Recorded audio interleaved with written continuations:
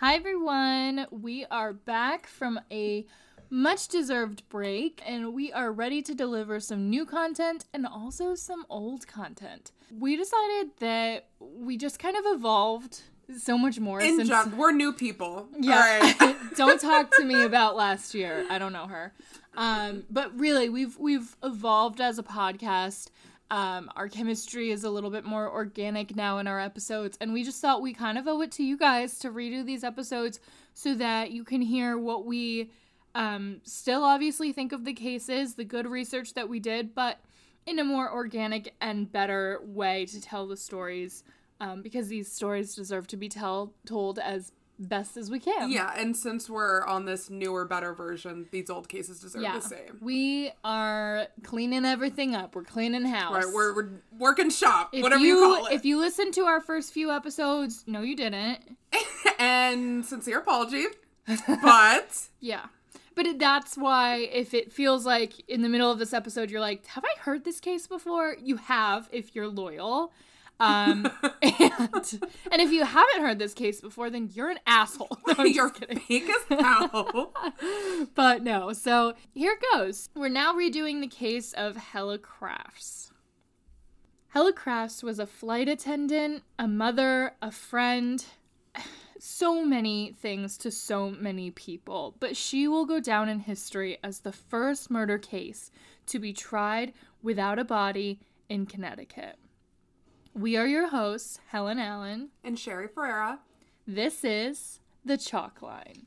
Good evening, everyone, and the highlights of the news this Thursday.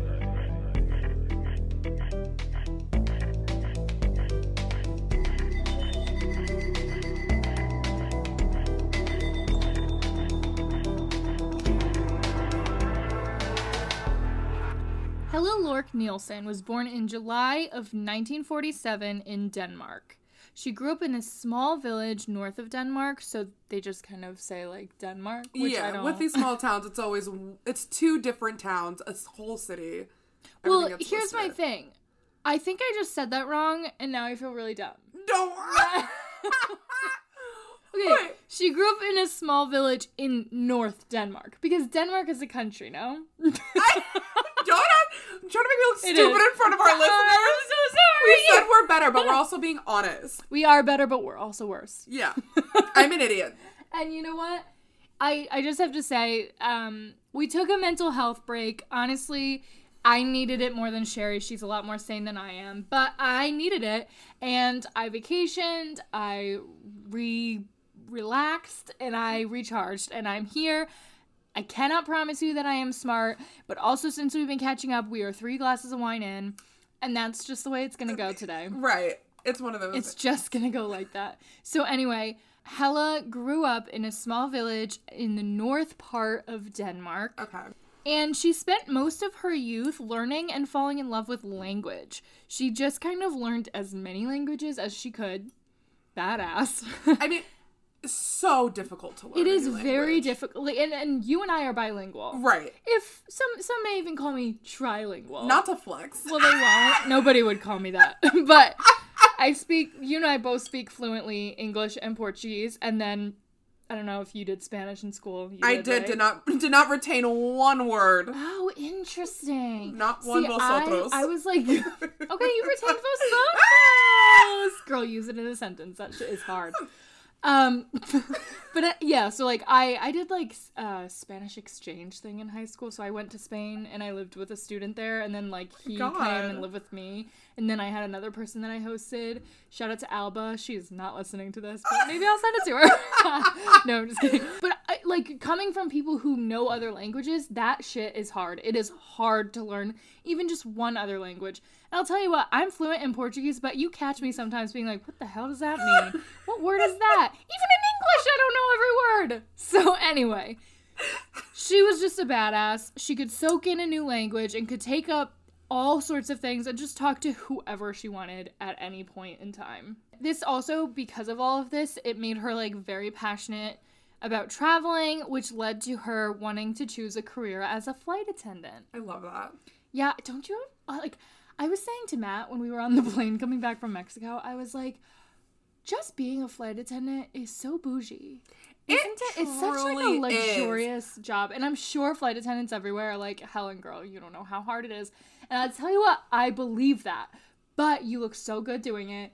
You are cordial, friendly, amazing. Traveling the world. The children on the plane lean on you to be your safety point. Like, it's an underrated career. Those people are crazy cool at what they do. Truly. Pan Am World Airways was kind of looking for a stewardess, they used to call it. Now we say flight attendant because we are not barbaric? I don't even know. I don't even know what's wrong with that word. Is that bad? I think it's just kind of like a fireman kind of thing. Like it limits the position to a certain gender. Like you would say like firefighter instead because women can be firefighters. Got it. You know? So flight attendants are bad. Flight attendants are badasses, and we don't call them stewardesses. Right. So anyway, Pan Am World Airways was looking for a flight attendant in the Copenhagen area. And she knew, like, oh my god, that is the job for me. I speak every fucking language in the world. I love to travel. Name a better job. You can't. She would then go on to be one of 8 chosen out of 200 applicants. And then she went to Miami for training courses. I tell you what, like, that alone would throw me off of applying. I'm such a freak when it comes to stuff like that. I'm like, there's no way I'm going to be chosen. So why do it? I mean, out of 200, that's intimidating as hell. Yeah.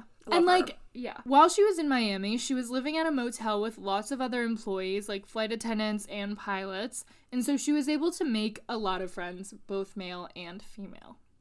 This is how she met Richard Crafts, who we know that this bitch changes her life. If you're here for the first time, sorry if that ruined it for you, but if you're here for the second time, you know this sleazy motherfucker's got to go. This dirtbag piece of shit is we'll see. Keep going. Let's go. Yeah. He is a 31-year-old pilot who was described as scruffy, 5'8", and an ordinary guy. He was a playboy, kind of. That's what it was describing him as. I would never call a man a playboy. I think that's just silly. Horny. Ew. It sounds gross. And he was, quote, never without a woman.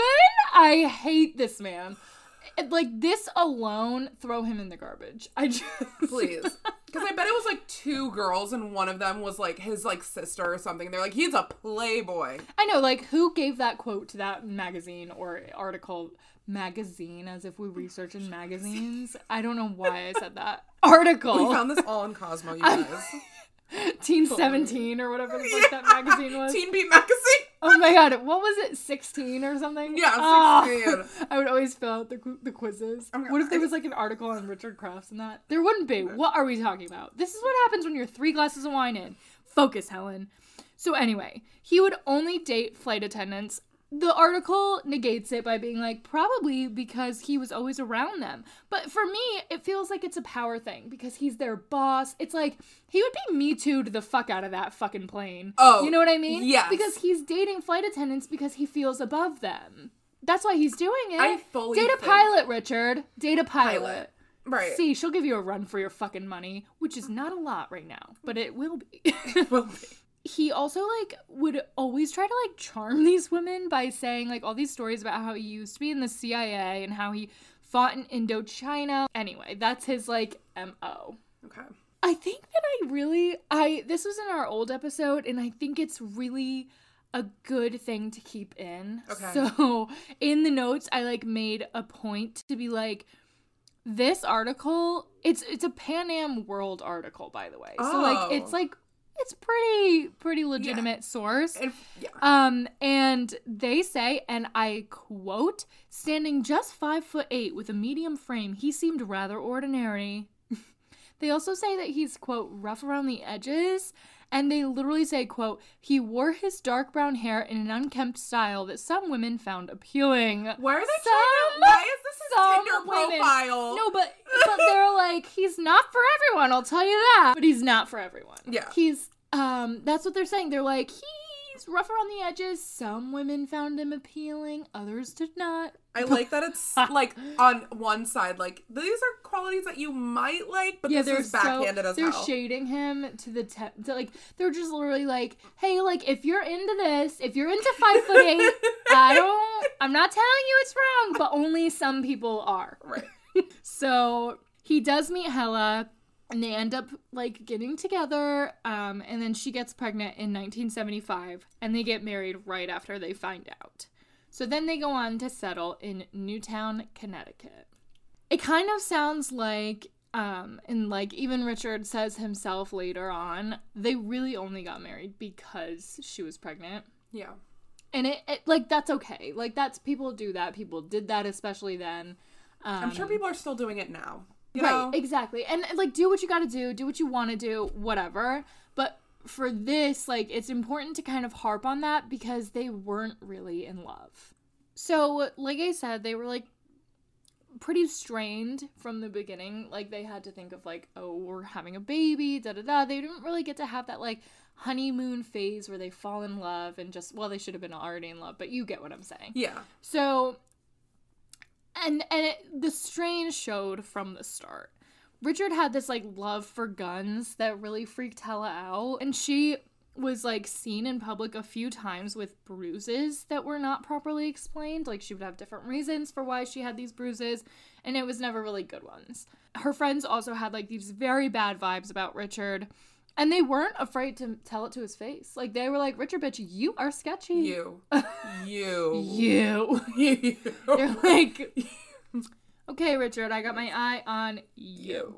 So, and on top of that, on top of all of the nastiness, he is just power hungry. And I think we get that vibe from him being a pilot that dates strictly flight attendants. Like, that is a power hungry man. He controlled all of the finances, and he gave her literally no agency.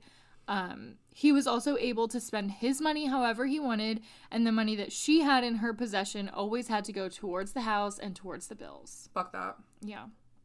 He also decided to become an auxiliary police officer. I remember this. This shit grinds my gears. Because he took it so seriously. And thank you. Police officers should take their job seriously. It's a serious job. He wasn't being paid for how power hungry and crazy he was. This is a man who just wanted another form of, like, to have power. Another position in power. So basically, from what I remember, tell me if I'm right, an auxiliary officer doesn't have any of the, like, things that you normally do as a cop. You just basically, like, you're like a volunteer.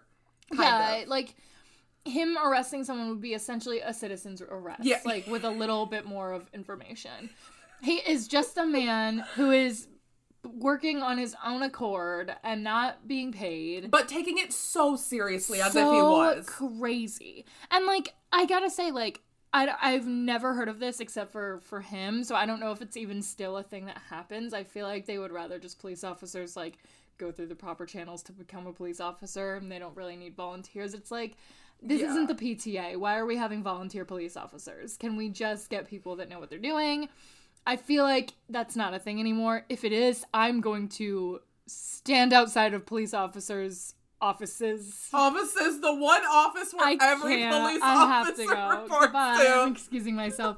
No, but I will stand outside of the police station is what their office is. Why couldn't I think of that? I'm going to stand out there with a sign that says, no good. No good. No good. It's you, Matt's waiting in the car. Matt's like, Helen, can you hurry this up? It's too much. They understand it's no good. What's no good? They don't even know what you're talking about. I don't... You're like, don't get it! No good! Anyway. It's so stupid. But so he has another form of power. And if you haven't gathered by all these bits and pieces of his personality, he is a literal piece of shit. Right. Okay. Let's talk about his, like, clash with being the police officer and the pilot. Because remember, he's a pilot. So in 1982, despite his responsibilities with Eastern, his flight company, and his house seemingly in need of constant repair, that is what the article said, and I don't know what that means. Like, okay, seemingly in need of constant repair. Like, who are they throwing shade at here? Both They're of like, them. Richard, it seems like those floors need a lot of fixing. Right. What they mean so by that. Backhanded. It's so sketchy. Now, he was not paid for this time, like I said, but he took the job so seriously that he would frequently hang around the police station even when he was off duty, and sometimes would respond to police calls that he had no business responding to. Like, he'd just show up and be like, hey, boys, what are we doing here today? And they'd be like, Richard, go home, honey. Don't you have a family? You're off the clock, honey. Richard. Richard. Like, he's like that guy. I know, exactly. That, yeah. like, inserts himself into conversations. Like, what are we talking about? Yeah. Oh, like, my God. Hey, you guys, I saw that you all came out here. Nobody called me. What's going on? Yeah. And they're like, yeah, Richard, nobody called you. Okay. They're like, Richard, go home. Richard, you're embarrassing yourself. So anyway, in 1986, he was hired as a police officer in the nearby town of Southbury. Now, listen to this. This is the kicker. Okay. His salary was $7 an hour. $7 an hour. And I know it's 1986, but he was a goddamn pilot. He made plenty of money. So for him to take this, like, side job for $7 an hour as a police officer, what did he need? He needed that title. That's 100% what he wanted. It is absolutely crazy. He also paid his own way for expensive training seminars that gave instructions on police procedures. I guess that's a good thing that he got training, but I'm also just like, why are you working so hard for this? It's not even like he wanted to stop being a pilot to have this career as a police officer and he's paying for the training so he can make a career switch. He wanted both. Yeah. Like a freak. Sorry to anyone that's a pilot and a police officer. I just didn't even... That's like such a little kid thing. Like, what do you want to be when you grow up? Well, I want to be an astronaut and a princess. I want to be a pilot and a police officer. And, like, the teacher's like, all right, well, that's cute and all, but you have to pick one. Yeah, but you could be an auxiliary police officer. Now, that's something you could do, Richard. I'll run with it. Stupid. No, fully, that's what he did. He was like, yes. So hype. So, it said, I quote, because you know I would never say this shit on my own. Right. Crafts performed his police duties with a strange fervor and even purchased a 1985 Ford Crown Victoria, the same type of car the Connecticut State Police used. He outfitted it at his own cost with multiple radios, antennas, police lights, and a siren. Put this man in prison! Getting What is secondhand he embarrassment. He's impersonating a police officer at this point, is he not? I mean, yes. Buying a car that looks like the police officer's car and outfitting it all up to be a police officer's car, but nobody's told him to do that? I'm getting secondhand embarrassment. I'm humiliated. He's humiliating. I can't even believe it. Yeah, he's the worst. And like, just like, this is like, just narcissism is just seeping out of this story. Like, there is just so much narcissism involved. I can't like wrap my head around it. Now we're gonna like kind of switch gears because we're gonna go back to their relationship. Okay. Helle started to get kind of like wary that he was kind of being like selfish, and she kind of knew that he was still having these like affairs while they were having their marriage. Okay. I don't know why I said it like that. And just like everything about him lately made her nervous. There was this constant number coming up on the phone bill, because this was like back when you got like a paper phone bill and it said like all the numbers that you called. Yeah. You need to bring that back. I know, like... people I need to investigate. And on top of this constant number calling, Helle even found Christmas presents that he bought for another woman. Because she knew it, because she never got that present. Why don't you use that money to fix the house that's in constant need of repairs? I thought your floors needed fixing, Richard. What the fuck are you doing? Richard, get a grip. So anyway. I can just imagine Helle going around town like, yes, my last name. Did she take his last name? Yeah. She's like, my last name is Crafts. I know, she's like, and literally, like, she was just tolerating his shit, because she was like, I don't want this shit to look bad, I have kids now, like, I gotta think of this stuff. Of course. You know, she was just trying to make her marriage work, even though it was so shitty. And in the fall of 1986, she actually hired a divorce attorney and a PI to gather evidence about Richard's infidelity, because she was like, I'm going to cut the fucking cord, but I want to have good evidence. Good. So she also had a conversation with one of her divorce lawyers. I don't know why it says one of, because I don't know how many she had. But we're going to get past that because it's not a big thing we need to spend time on. She said to him, if she ever goes missing, it was not an accident. I remember that really, like, hitting me. And I was like, ooh. I know, yeah. And so the divorce was then drawn up on November 11th, but the papers were actually never served. So come November 18th, 1986, Helle landed in New York after attending a flight from Frankfurt, Germany. Her and 2 other flight attendants then drove to Newtown to drop off Helle, which I have to say, if they're coming from New York and they're not from Newtown, they are loyal as hell to drop her off. That's 2 hours. That is like an hour and a half with no traffic and driving 90. Mm-hmm. Like, you know, I'm just saying they're good friends. And that, unfortunately, was the last time that Helle was seen alive. On the night of November 18th, Dawn Marie Thomas, who is Helle and Richard's live-in nanny / au pair, depending on which article you read. Don't know the difference, but... I guess an au pair is, like, a live-in nanny, and a nanny is just, like, maybe comes every day, but, like, lives at her own house. Okay. But as far as I know, Dawn Marie Thomas sleeps at their house, so she's, like, an au pair. How rich. Anyway, she testified that she was working at McDonald's in Danbury, just about 20 minutes away from Newtown, and you know, we know this area. Yeah, we're not strangers. Like, it's so funny because the first time that we recorded this, we were like, oh my god, don't tell anyone we know the area, we don't want stalkers. And it's like, please, bitch. But so she was working at McDonald's in Danbury, which was 20 minutes away, until about 2 a.m. Now, that night was stormy, and the craft house actually lost power.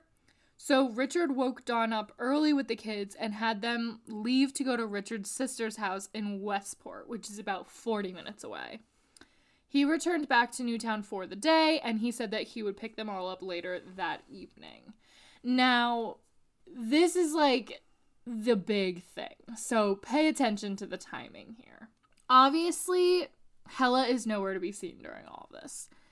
And when Richard picks the kids up and Dawn, they're like, hello, where's Helle? Where's mom? Mm-hmm. You know? And Richard tells them that Helle had left for Denmark to be with her mother, who is sick. Got it. And then Richard tells a bunch of stories about where Helle is. Yeah, he gets very loosey-goosey on facts. He gets very loosey-goosey. He just forgets that he's supposed to be an alibi. I'm sorry, you guys. Sherry just almost spilled wine on my floor, and that freaked me out. And I had to clutch it. But he's very loose with details. We're like, where's your wife? And it doesn't, at one point he says she's in the Canary Islands. Girl. Okay. He claimed that she was on another flight, which A, is not allowed. When you have a long flight, like from Frankfurt, Germany to New York City, you've got to take a breather. They don't let you do another flight because they want flight attendants to be pleasant and aware and alert. Because think about, if that plane crashes, that bitch needs to be alert. She needs to be ready to do the job of saving lives and helping people. And you can't do that if you're overexhausted and tired. So they don't let you. So him being like, oh, she's on another flight. It's like, yeah, try again, buddy. I know that she's not. All right. I actually called Pan Am and your ass is grass. Fuck you, Richard. I got no time for that lie. Then he goes, well, yeah, she's like visiting her mother in Denmark. And then her mom calls everyone and is like, no, I'm not sick. I feel good. And she didn't come by here. It's like excuse me. And then he was like, oh, she might be in Florida or the Canary Islands. Yes! And it's like, that was the most ridiculous one that I held on to. Excuse me. Florida or the Canary Islands? You've got to pick one because she told you she was going to one place. And you don't know whether she told you Florida or the... I'm sorry, are you getting her mixed up with your mistress who is in Florida? Richard, this isn't funny. Where is she, Richard? Richard, I know she told you where she is. Where is she? If I were the investigating officer, I'm telling you. Not you implementing yourself. Richard Cross will be no more. No more. I love you so it's too much. Get your fucking story straight, Richard. God. If I were his defense attorney, Richard, you're humiliating me. Richard, we're supposed to be on the same page. Why'd you drive your cop car Richard, here? you told me Florida, you told the cops the Canary Islands. This shit doesn't add up. Richard, get it together. But I'm a cop. Richard. I'm a cop. Richard, you are not a cop. Richard, you work for $7 an hour, and that's because you begged them to pay you. Richard, you're embarrassing us all. Richard, stop saying you're a cop. No one believes you. Richard, she can't possibly be on another flight. There's a resting period. Her mom's not even sick, Richard. What are you talking about? God, that's it. I recuse myself. Judge, and like a recess, please. Okay, get it together, Alan. You got a story to tell. Back on track, everybody. Sherry's gonna be wheezing for a few more minutes. Don't mind her. Fully, but I have my my albuterol. I have a new rescue inhaler, guys. Good girl. Thanks. I've talked about this in a previous episode, but you guys should see Sherry and her boyfriend both using their inhalers, like, at dinner. Like, don't make them laugh at dinner. They will take their inhalers out. We're not afraid. We'll pull it out. I don't care. It's amazing.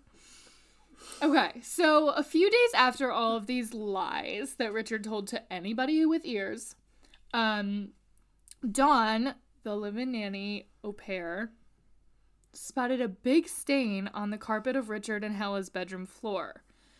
Now, I don't know if Dawn said something to Richard about this stain, but just a minute or so later, I don't know when, it doesn't really say, it says subsequently.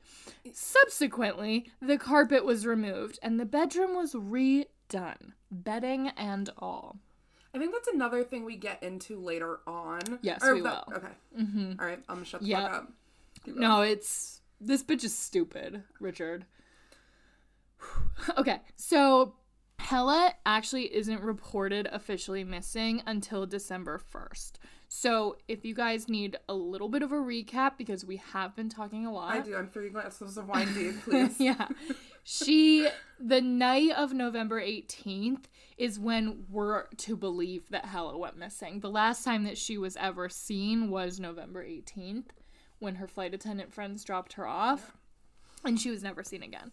So now this is so many days later. December 1st is when she's reported missing. And this is 1986, I believe. Yeah, 1986. So my thing is that, like, I get it that there wasn't, like, a big, like, need to be in constant contact. It's not like they were writing fucking letters to each other. But, like, there were payphones in 1986. And you bet your ass if they were married and she cares about her kids, she just does. So she would be calling on payphones or, like, home landlines and shit, or wherever. If she's in Florida or wherever the fuck she is, she would be checking in. I know. And it's weird that he doesn't report her missing until December 1st, because it's like, Richard, have you not heard from her for this long and you waited until now? Like, it doesn't make any sense for him to be innocent in all of this. Yeah. According to Richard, he tells the police that he had an argument with her, she left, and never returned. This is another thing. Let's say that that's true. She wouldn't just get up and leave and never see her kids again. At all. They would have to come to... Especially because we know she was drafting a divorce agreement. Mm-hmm. So, like, she was trying to leave him in the first place. She wasn't just going to get up and leave everything. You know? Yeah. It doesn't add up. So, Helle's friends then come forward and they tell the police that, like, she must be in danger or worse. Like, they're like, there's no way. She had allegedly told them that Richard was dangerous and that her life was at stake. And at this point, police are like, okay, that really embarrassing Richard guy, we know him to be a little bit introverted, a little bit of a freak, but we don't think he's alarming. Because they're like, he's one of us, kind of. A little. God. On the side. They're barely getting out the words. He's one of he wants to be, he's... forget about it. Whatever. He frequents the police station. Yeah. If at most he's a visitor. And so they really don't have a lot to go on at this point. And, like, because he's the, like, semi-police officer that he is, they don't think he's an alarming person. This is what's wrong with policing. Even if you don't think a person's alarming, why don't you just vet it anyway? Yeah. Just say you were able to look into it and then you could close the door instead of just being like, nah, I'm not worried. It's not going to take that much time out of your day. And if it does, so be it. That's the job you signed up for. I hate to tell you, but police officers are supposed to investigate. Which is their job. Strangely enough. It'd be like if someone asked me to draft up a document and I was like, no, I don't have time for that. It's like, that's what they're paying me for. I have to. You would get fired on the spot. Well, my company, I don't know. Really? What they would. Honestly, They're too nice. Yeah. I think they would just say, Helen, get your shit together. I know. I'm like, I wonder how you guys found me, because I'm so good. I don't know. Like, is that weird to say? And, like, I'm not saying that my company won't fire anyone. I'm sure that they will. But I think that they would first give me a slap on the wrist and say, Helen, get your shit together. This isn't like you. Because usually when they give me a task, I'm like, right on it. I'll do it right now, this second. And 10 minutes later, I'm like, here it is. I dropped everything to do it. At its core, it's just a ridiculous thing because, A, they don't really believe it because he's a police officer. And then B, like, they're like, well, she's an adult. I'll tell you what, adults go missing all the goddamn time. And a lot of the times, it's really bad circumstances. So, can we please just look into it? Even if they're an adult, even if they left on their own accord, let's say that they left on their own accord with confidence because we looked into it. Exactly. And it's like, after all these different, like, I don't know, not testimonies, but all these different accounts of how much of a bad person he is and how dangerous he is. It's like, don't you think those are circumstances that would elevate it to be like, maybe we should look into this? Why are you overlooking that? Exactly. So, to you and I, simpletons, it's right. very clear that Richard killed her. No? Yes. Yeah. So, let's just go through the day as we know it. Okay. According to the Hartford Courant, prosecutors said that Richard Crafts bought a large freezer on November 17th, 1986. Now, I'll tell you what, this is the day before she goes missing. This is the type of freezer that, like, someone who hunts, like, big animals would have because they would, like, keep... They need the space for it. But Richard didn't hunt. And did he have the time? No. He filled his day up with all sorts of nonsense. So this is our first red flag, the freezer. Yeah. Red flag number 2. On November 20th, a snowplow driver claimed that he saw Richard driving around Newtown and Southbury, and these are two, like, towns right on the border of each other. And actually, the bridge that we're going to be talking about is, like, I don't truly know if it's Newtown or Southbury. I think it's Newtown, but then, like, right after the bridge, it becomes Southbury. So, yeah. like, it's they share water that the bridge goes over or whatever. So they're literally beside each other. He was seen using a wood chipper at the Silver Bridge. When confronted about what he was doing, Richard claimed that he was clearing limbs that fell onto his property. Now, after an assessment of both scenes, no limbs were found.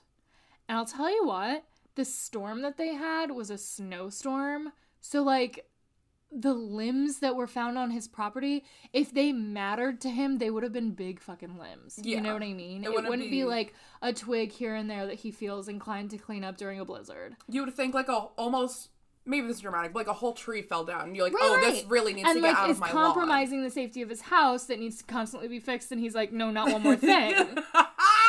Yeah. In my notes, I didn't even read them, but I said the same sentence I just said. Really? I'm like, mind you, this is a day after a snowstorm. I love how well you know yourself. My brain is just crazy.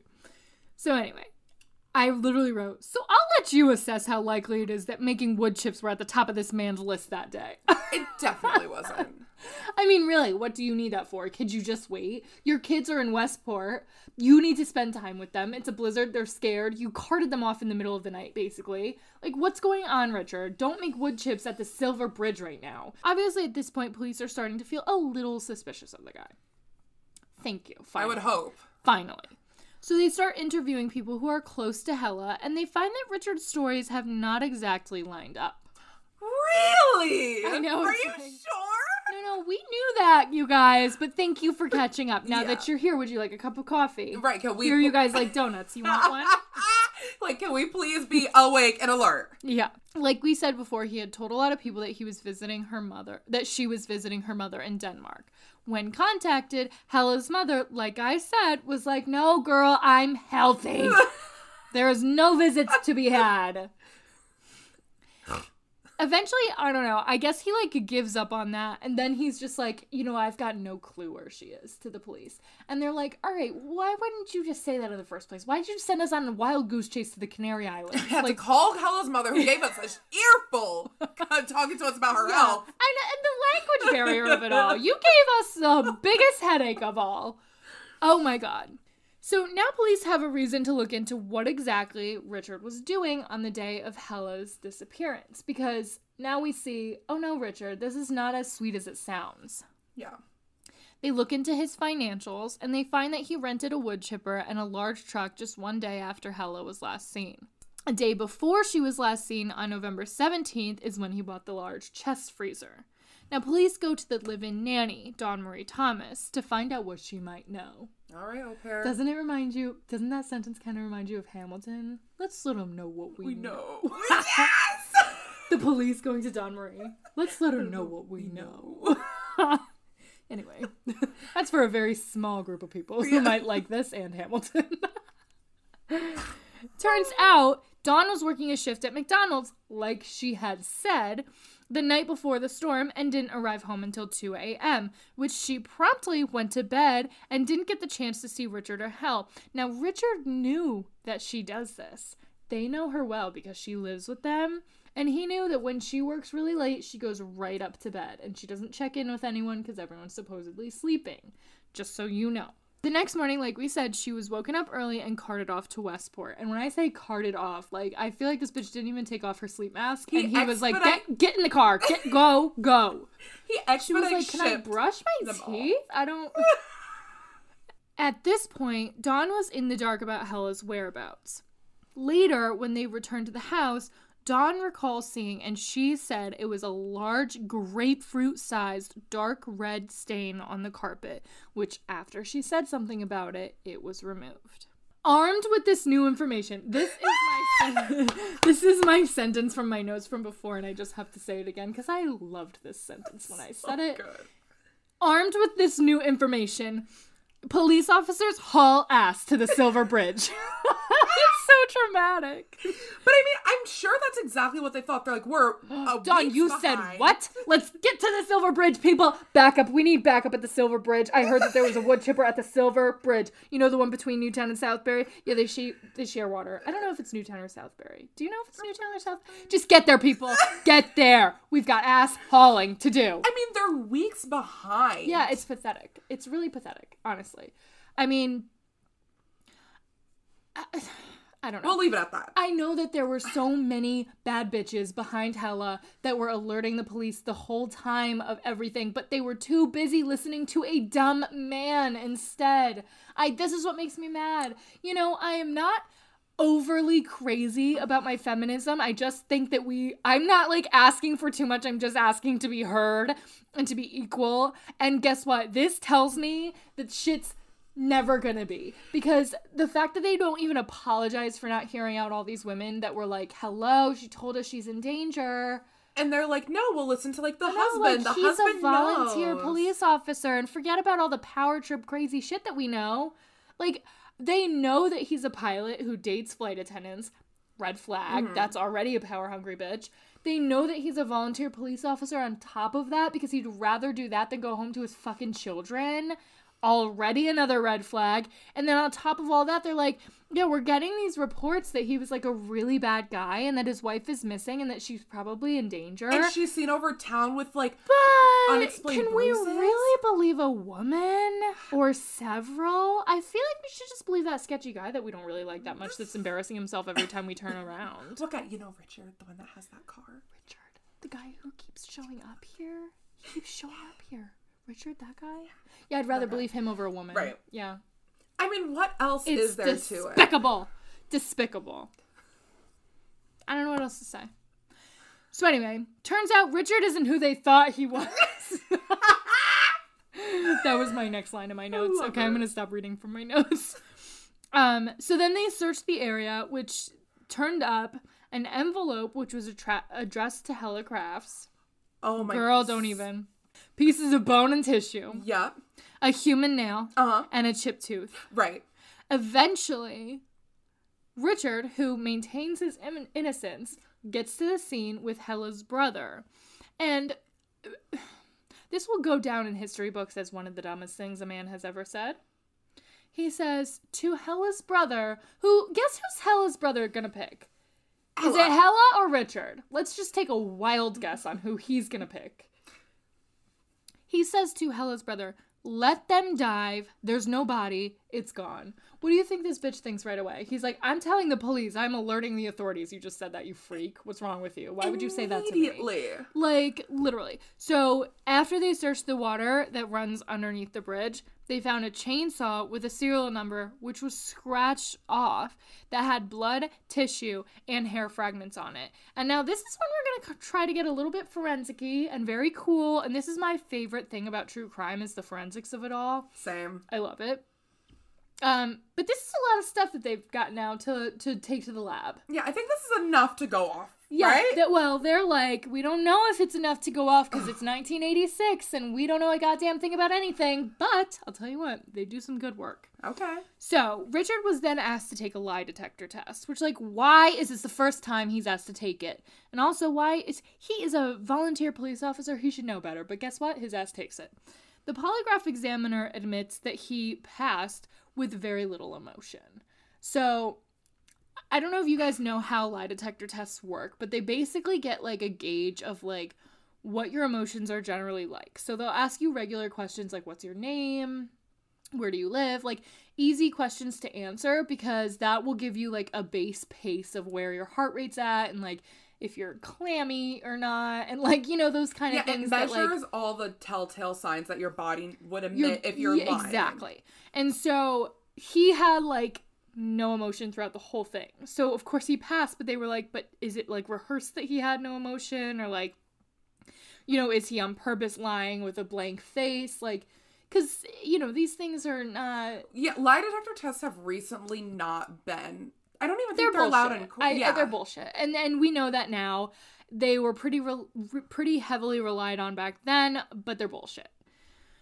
So Henry Lee was then called to the case. Now, this guy is super respected in the forensics industry, at least then, because he is the guy who, like, goes on to testify in the OJ case, and he helps the police search Richard's home. He also did a bunch of other stuff that I'm forgetting because it's not in my notes. But anyway, he was iconic. Yeah. He was the iconic forensic analyst of the 1900s. Him holding up the glove. Yeah. No, I don't think he did that. But anyway, he was on that case. Yeah. So he then goes with the police to search Richard's home. On the mattress, 5 tiny stains were discovered that later were proved to be blood. Now, an antigen test revealed that the blood was type O positive and that the blood was circulation blood, meaning that a blood vessel had to be injured. Now, here's the thing. When I hear, ooh, blood on a mattress, how humiliating. Don't humiliate Helle like that. Because I'm like, how many times have I bled on my mattress by accident? Menstruation is not something to be ashamed of, ladies. Anyway, so this is circulation blood. So we can rule out menstruation because the menstrual blood doesn't go through, like, blood veins and it's not, like, pumping through your body. So, that is why it matters that it's circulation blood, because it means that she was cut to get that blood out of her body. Now, after some investigating of the scene, a 6-inch bloodstain was spotted on the side of the bed, consistent with a blow to the head, like as if she was, like, sitting next to the bed. And then it sort of, like, spattered onto the wall. Yeah, it's so cool how they could tell that. So the bathroom towels had also recently been washed, but when they were tested with a liquid chemical called OTO, it turns out that the towels had been soaked with blood. The chainsaw that was mentioned earlier that kind of, like, seemed like a dead end because the serial number was scratched off actually was not a dead end, because forensic experts were able to use this, like, chemical solution that basically just eroded the scratches and, like, reversed him scratching off the serial number. Like, they were like, just kidding. It's like when your parent buys you that, like, journal where you can write down whatever the hell you want with your one special pen, but they also bought their own special light for it so they can read whatever you said. Didn't happen to me, but such betrayal. I don't want to get into my past right now. Thank you, though. So anyway, they could figure out what the serial number said. And guess who owned the chainsaw? Richard! It was Richard. Every single one of the 2,660 hairs found on the chainsaw and at the river were also examined under a microscope. And the hairs seemed to be cut, but not with scissors. So they then compared them to the hair on Helle's hairbrush, and they were able to draw a match. Now, the nail polish that was on the fingerprint found was also analyzed against a bottle that was on Helle's nightstand, and that also turned up to be a match.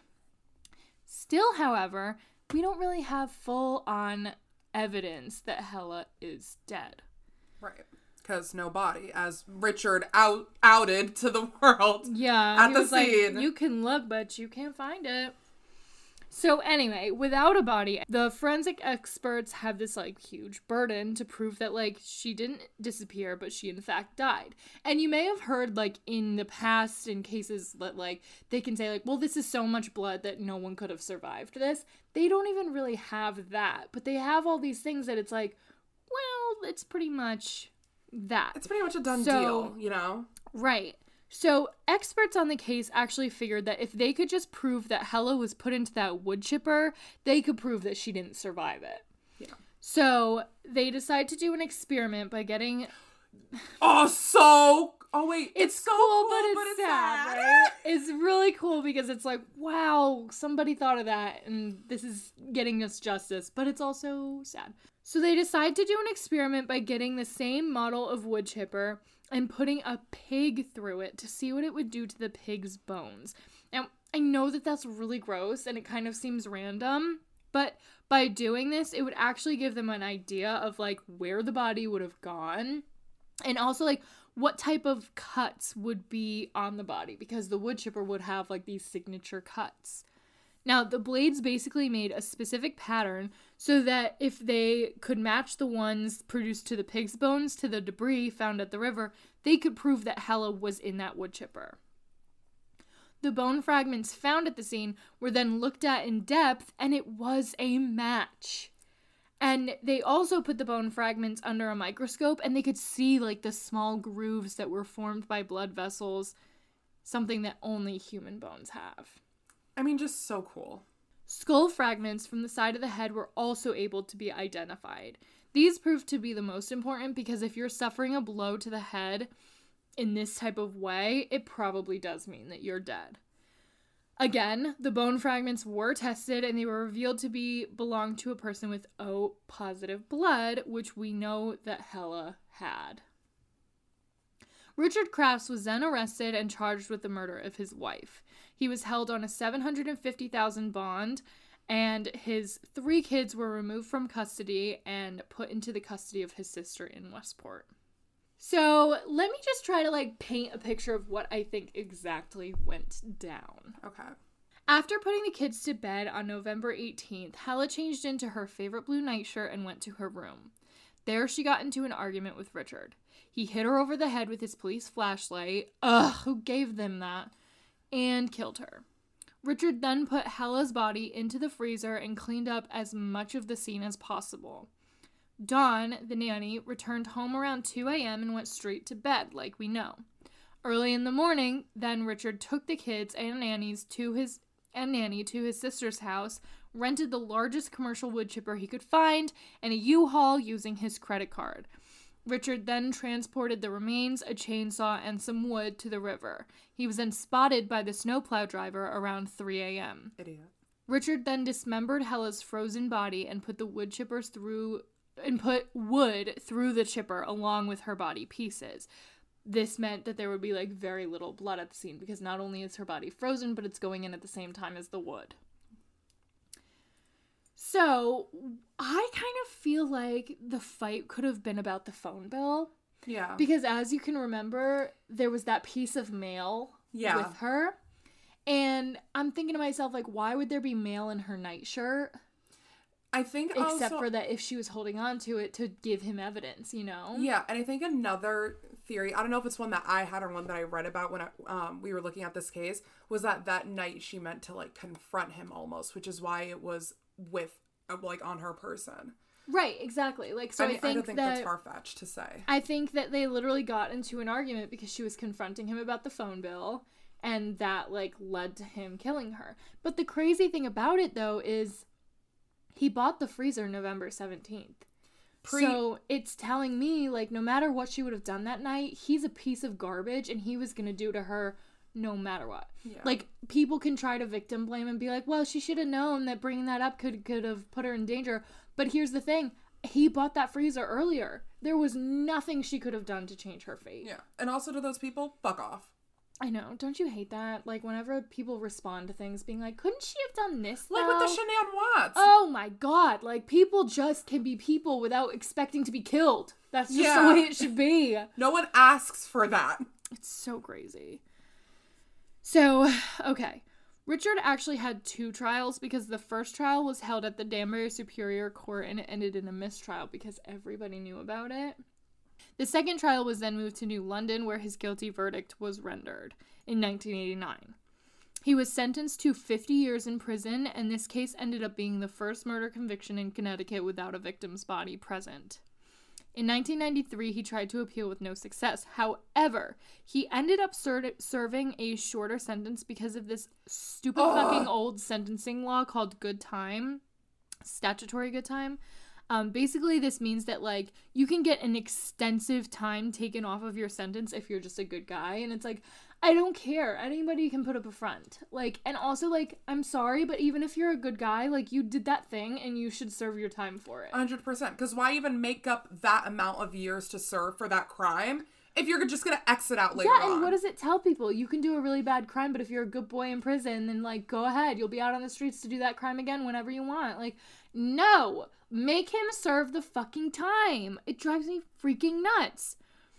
So, Richard actually got a disciplinary infraction from having contraband in his jail cell, but he still got out early. That didn't even affect his good time, because that is the world that we live in.